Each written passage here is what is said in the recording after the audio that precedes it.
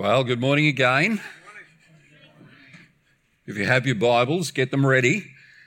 But we are doing a bit of a tour around the New Testament today because we are beginning to talk about Jesus. And you can't adequately talk about Jesus without having a fruit salad, a whole smorgasbord of different Bible verses. The reason he is so revealed in Scripture. Scripture points to Jesus. It seems like the Old Testament and prophecy and story of God was pointing to Jesus. Revelation points to Jesus and his return. We are in the middle week of a 3-week doctrine series on the Trinity. Theological description. I just realised, Jason, that I don't have the clicker. So someone who's speedy around you can bring it, please. Oh, Murray, of course. We saw him speedy earlier. Yeah. Chariots of fire, mate. You and me both. It's about the legacy. Thanks, buddy.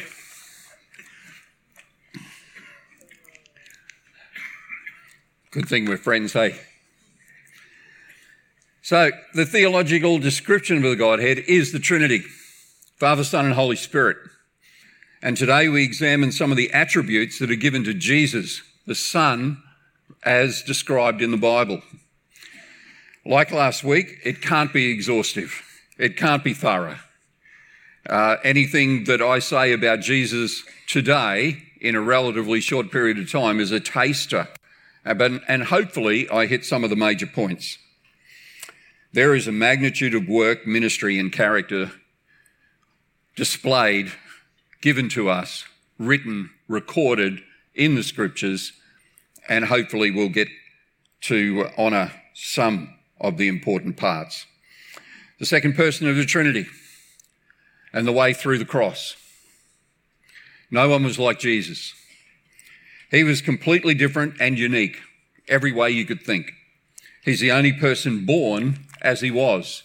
So his entry into this world that we know as Earth and universe was totally different to anyone before him or after, even different from the creation of Adam, because before Adam was, Jesus was, and he is the creator.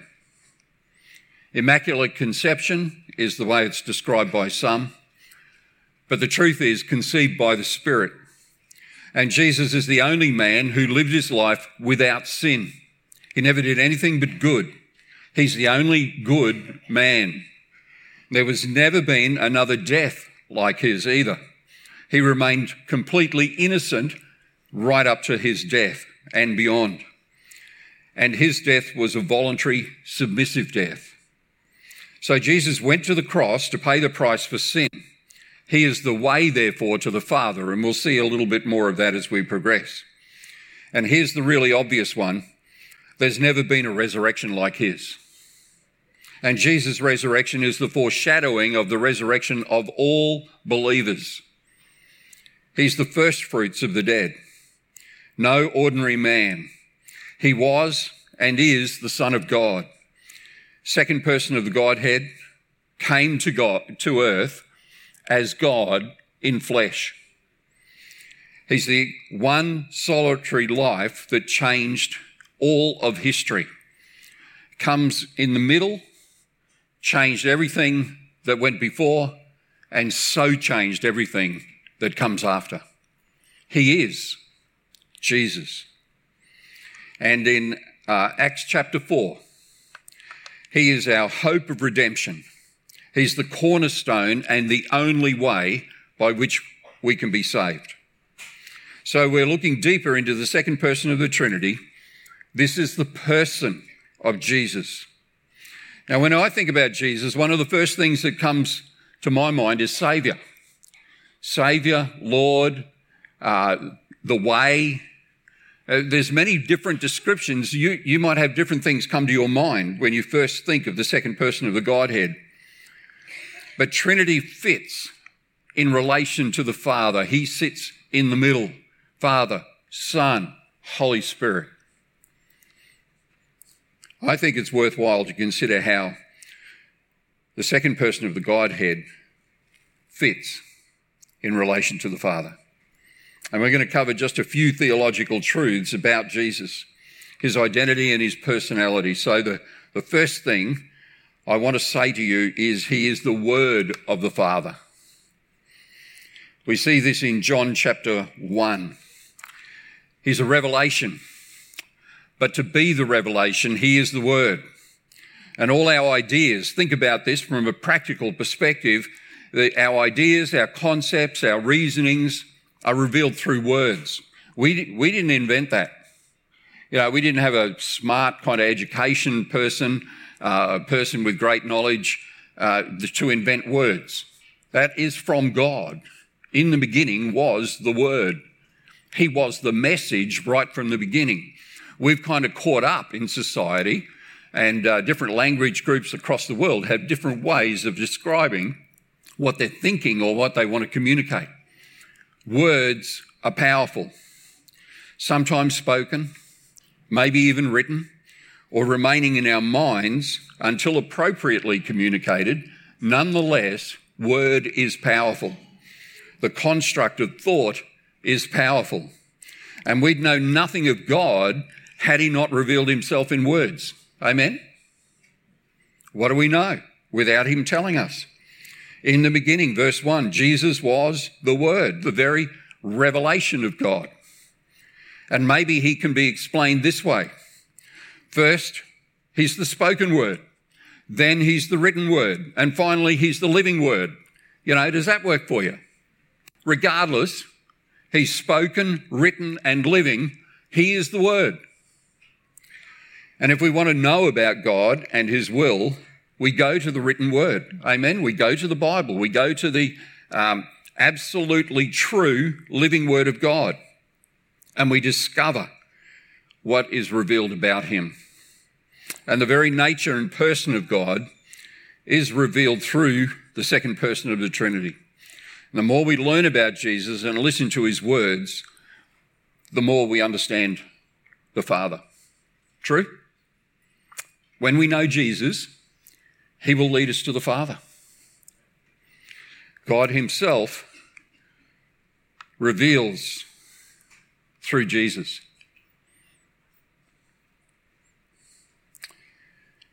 Powerful and life-giving explanation from Jesus. The words reveal the nature in John 14, verse 6. And right here I feel like there is this relevant and powerful lesson for us. Here's a take-home. The ideas we hold about God, and particularly Jesus, the personal revelation of God that we know to be true, can be contained in our mind and never released into communication. Think about that. We can know so much about the Father, the Son, and the Holy Spirit, and in the context of what we're saying today, we can know so much about Jesus. And you can be sitting there thinking, oh, well, that's obvious. All those things you've said is obvious. I've got it in my mind. And I go, praise the Lord. You've got it in your mind. And we wouldn't know about God unless he revealed himself to us and got it out of his mind and into written word and into the life of Christ. So we've got authority, we've got healing, we've got miracles, we've got parables, we've got preaching, teaching, all because Jesus came. Is it true or not? It's true, isn't it? And if Jesus had not come, we don't have that revelation. We don't have that record in history. If God hadn't revealed himself through Jesus, we haven't got it, but we have it. And it shouldn't be contained in our mind. God did not contain his desire for relationship in his mind. He shared it abundantly, didn't he? We know the things we know because he made it known. And here's a little takeaway. Nobody will know what you know unless you make it known. True? Any thought or knowledge is powerless for others if it only resides in our mind. It must be expressed in words, written or spoken. Jesus is the Word. Last week I explained that God the Father, our Father, created the universe so he could place man within for the express reason of relationship. Relationship with his creation, but also relationship with you, me, us. God the Father had a plan to create a universe and he expressed it in words. It's revealed and communicated. And God expressed his plan to save man in words, spoken, written, and living. And Jesus, who was God in the beginning, is the second person of the Trinity. It fits together. Think on it. He is the living Word and the power by which he performs his will in so many physical, practical, and personal ways. Jesus was, is, and always will be the revelation and evidence of God's desire and working power. Simply put, the Son of God and the revelation of God is Jesus. In John 14:6, totally love it. He declares his person and purpose. I am the way to the Father. And further, created the universe by his command.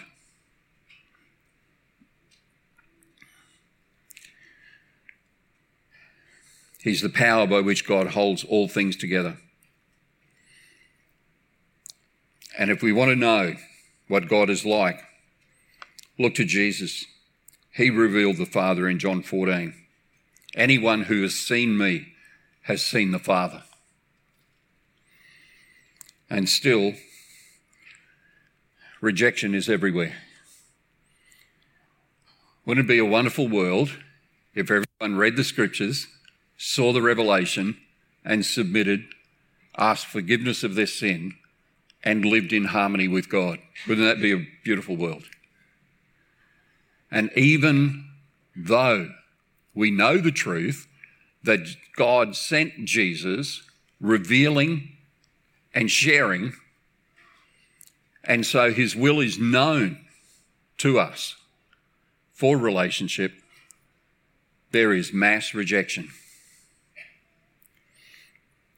We need to know who Jesus is and continue to tell of his love and good deeds. Even though rejection reigns around us, that is no good reason for us to contain our knowledge in our minds and never express it. I mean, share with me later the sense of that. What would the purpose of that be? That no one ever shares what they know to be true about Jesus. There's no purpose in that. That is so empty. So we are to be the living Word, enveloped, enduring, and inspired and enabled by the Holy Spirit. And we'll talk more about that next week. People may continue to reject, but here's the beautiful, beautiful thing. No problem for us. It's not our problem if other people reject the truth about Jesus. Spirit of God looks after that. The command to share Jesus, that's our responsibility. We're not responsible for how people respond. Isn't that cool? So what we should be doing is getting it out of our minds through our lips or through writing and share the truth. And then the rest is God. We do not own responsibility for people's responses. That makes it pretty freeing for me. Because when I think it's my responsibility, I carry a burden of responsibility. And it's not. It's not. There's nothing mechanical about sharing Jesus. There's no burden that I have to carry. People will always reject goodness. It's part of the whole sin and fallen state to reject goodness. Or, if I can put it this way, not even notice it if it hit them in the face. It's human nature to reject the truth of Jesus. Not our responsibility. But isn't it beautiful that for most of the people sitting amongst us here today, for most of us, God penetrated our heart of rejection. And we live with life because we surrendered to the truth. Isn't that beautiful? It wasn't anything we did, you see. It was God's Holy Spirit penetrating a barrier that we were trying to put up. As gentle. If we think about our prayer, what do we pray for? Do we pray for our mission, what God wants us to do, or we worry about a sore foot or a sore head? Where are we? What is it that's important to us? God's important, and what he desires for us to be. Sometimes people don't appreciate how someone wants to protect and to save them. There's a familiar character. In the 2002 version of Spider-Man, and I think there's 8 of these movies that have been made, focus on different parts of the cartoon character. But in the 2002 Tobey Maguire version, the editor, J. Jonah Jameson, is constantly campaigning against Spider-Man in the newspaper. You might remember part of that story. It goes back in the cartoon. Even though this superhero that man has created is actually doing a lot of good in the city. That was his purpose, right?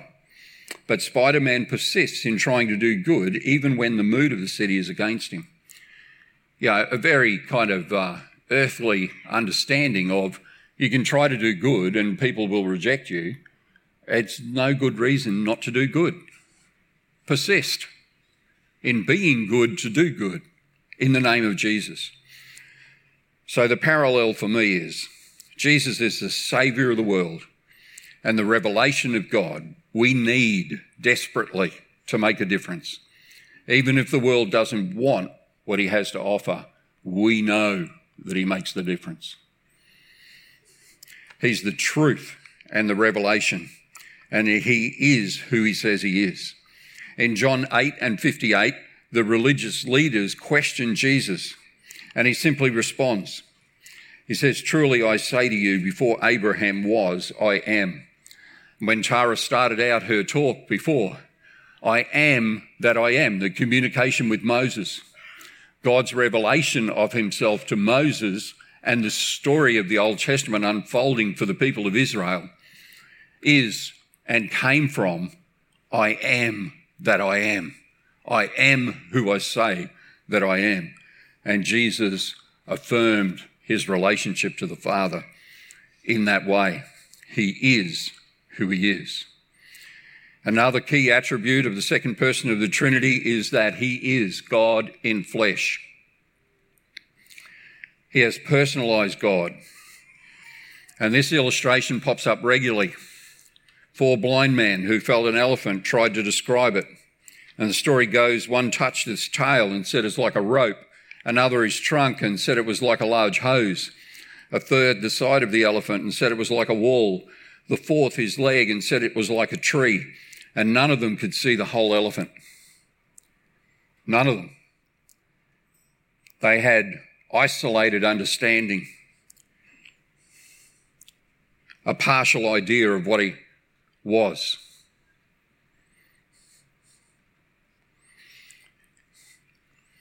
The whole of Scripture reveals the whole of God. If we want to stick to just one little part, we won't know the fullness of God. And we need to know the Scripture, know it and apply it.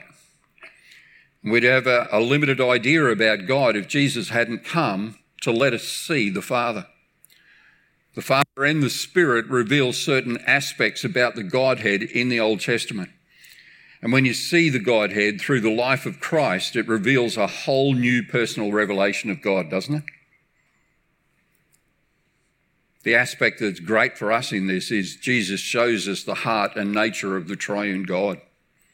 He shows us God isn't an impersonal spiritual force, that God has personality, that he has personality like we do. He has emotions like we do. He loves, he gets angry, he speaks, he's hurt when his children are hurt. The person of Jesus.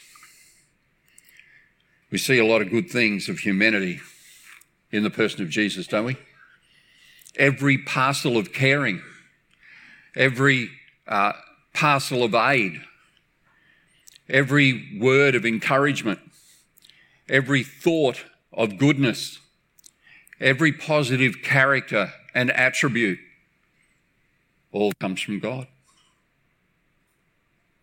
God is the essence of goodness, and humanity has no goodness without God's intervention. Source of all goodness is God. And that's familiar to us. We know that God is at work in our world, and we know that God illuminates kindness, goodness, forgiveness into our world through those who believe in him. And even some who don't believe in him but have inherited part of the character of God in creation. The beauty of God is all around us. And so we can also say Jesus is both Son of God and Son of Man, fully God and the second person of the Trinity. God in flesh, Son of Man, Son of God, and I'd put maybe, 0.01% of his goodness into some words. Fully man and the second person of the Trinity. His humanity doesn't make him less God. It's not a reduction in personhood. It's a revelation of who God truly is. And it's a connection back to God's intention in creation. It's a relevance and state of being that illuminates God. We see the first revelation of God's intention in the creation of Adam. And then we have Adam and Eve and family. And we get to see that God has an intentionality around relationship. Now, we know it was destroyed by sin. But when Paul describes Jesus as the second Adam in 1 Corinthians, we are reintroduced to God's heart for relationship. Amen? We are reintroduced to the intentionality of what relationship is to be. We recognise that Jesus is a revelation of God's desire for us in human form.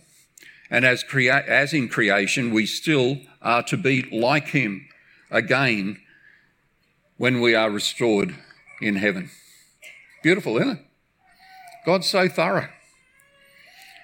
For example, some human elements that reveal God in Jesus are shown in Mark 6. Jesus shows us God is a God of compassion and care. He's a caring shepherd, and he faced everything that we face in our human experience, even to the point of coming face to face with evil. When he faced Satan, he was tempted with physical need, ego, self-gratification, greed, all the things that thunder at us as people. Yet he never wavered, not once, and he remains without sin. Isn't that beautiful? And he calls upon us to follow his example. First Adam, second Adam tells us that we are created to be in the image of God. We are created to be as God. We'll never be God, but we're created in a way that we can relate with him and have full understanding. I'm looking forward to that. I don't have that just yet. I have part of the parcel. But one day, as God declares it, I'll unwrap the whole lot and see as God intended. We see the activity of God in the second person of the Godhead. This activity is amazing. All the authority of God in 1 Corinthians 15. And before Jesus was born, the angel had a message of revelation to Mary. Remember this? We regularly quote it around Christmas time. But from Luke 1, God made a promise to Jesus' earthly mother that you will have a son and he will be. Great is not the English words are probably the best we've got, but it doesn't package it well enough, does it? He will be awesome. He will be the greatest. He will be God. He will be is where we should focus, right? Because the description, no English description can get us there. He is that whom he says he is. And death's going to have no longer any power, because one day he will hand everything over to the Father following his complete victory. Philippians 2:6 sums up everything about the ministry of Jesus.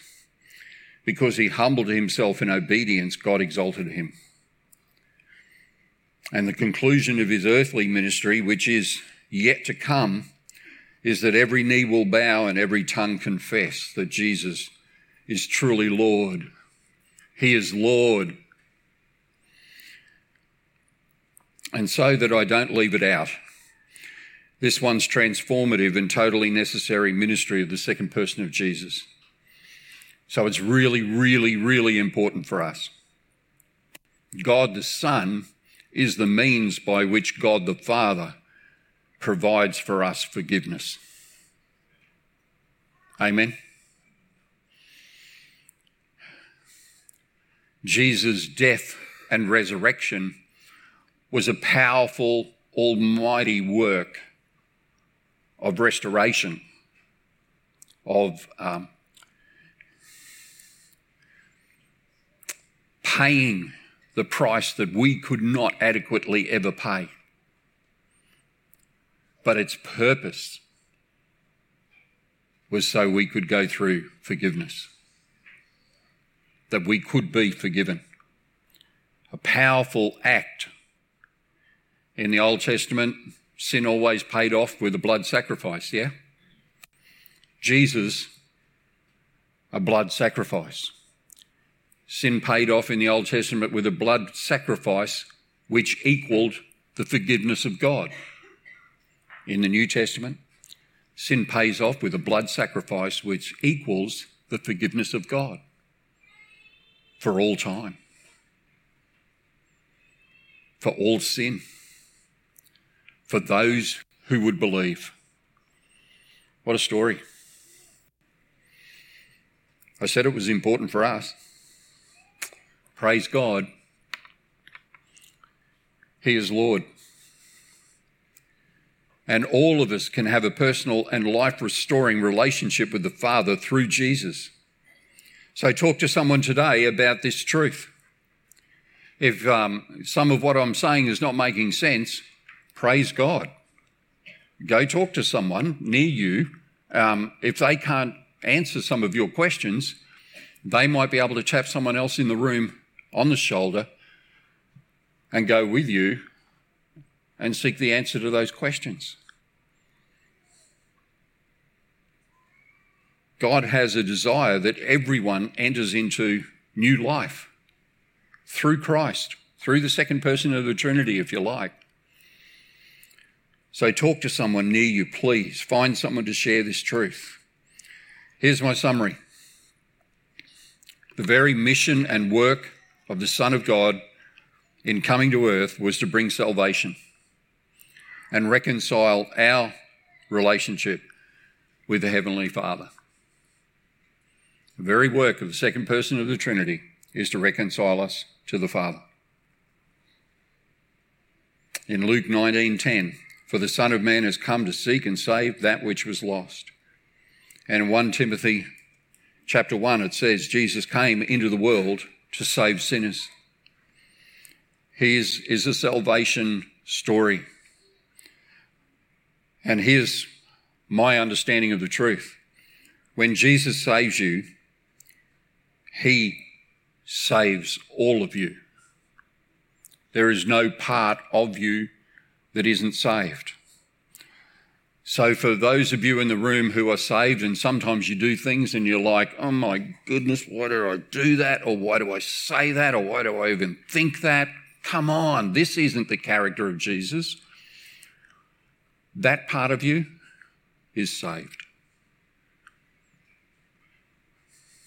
All of you is saved.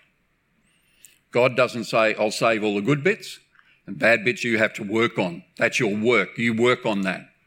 All of you is saved, and by the power of the Spirit, those bits get eradicated.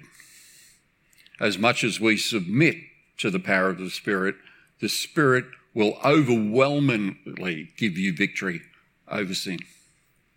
Little by little. What we do know is it's all gone in preparation for the presence of God. Isn't that beautiful? Even the little bits that, so annoying, gone.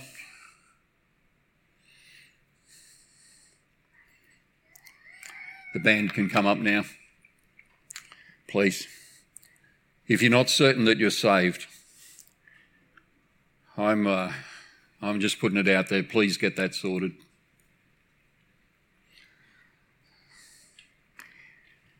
His name is Jesus.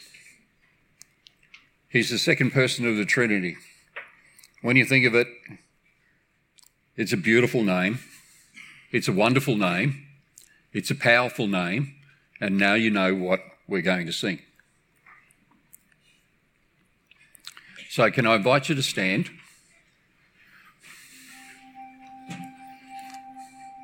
Because Lord, we want to sing this song in recognition of its truth.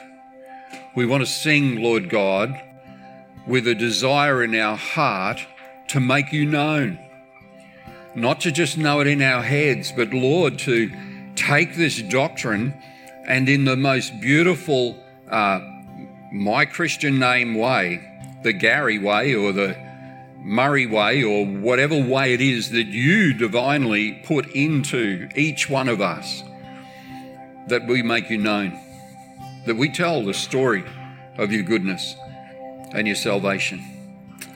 So Lord, for so many of us standing here today, our prayer is for us and our households, we choose to serve the Lord. In the name of Jesus we pray.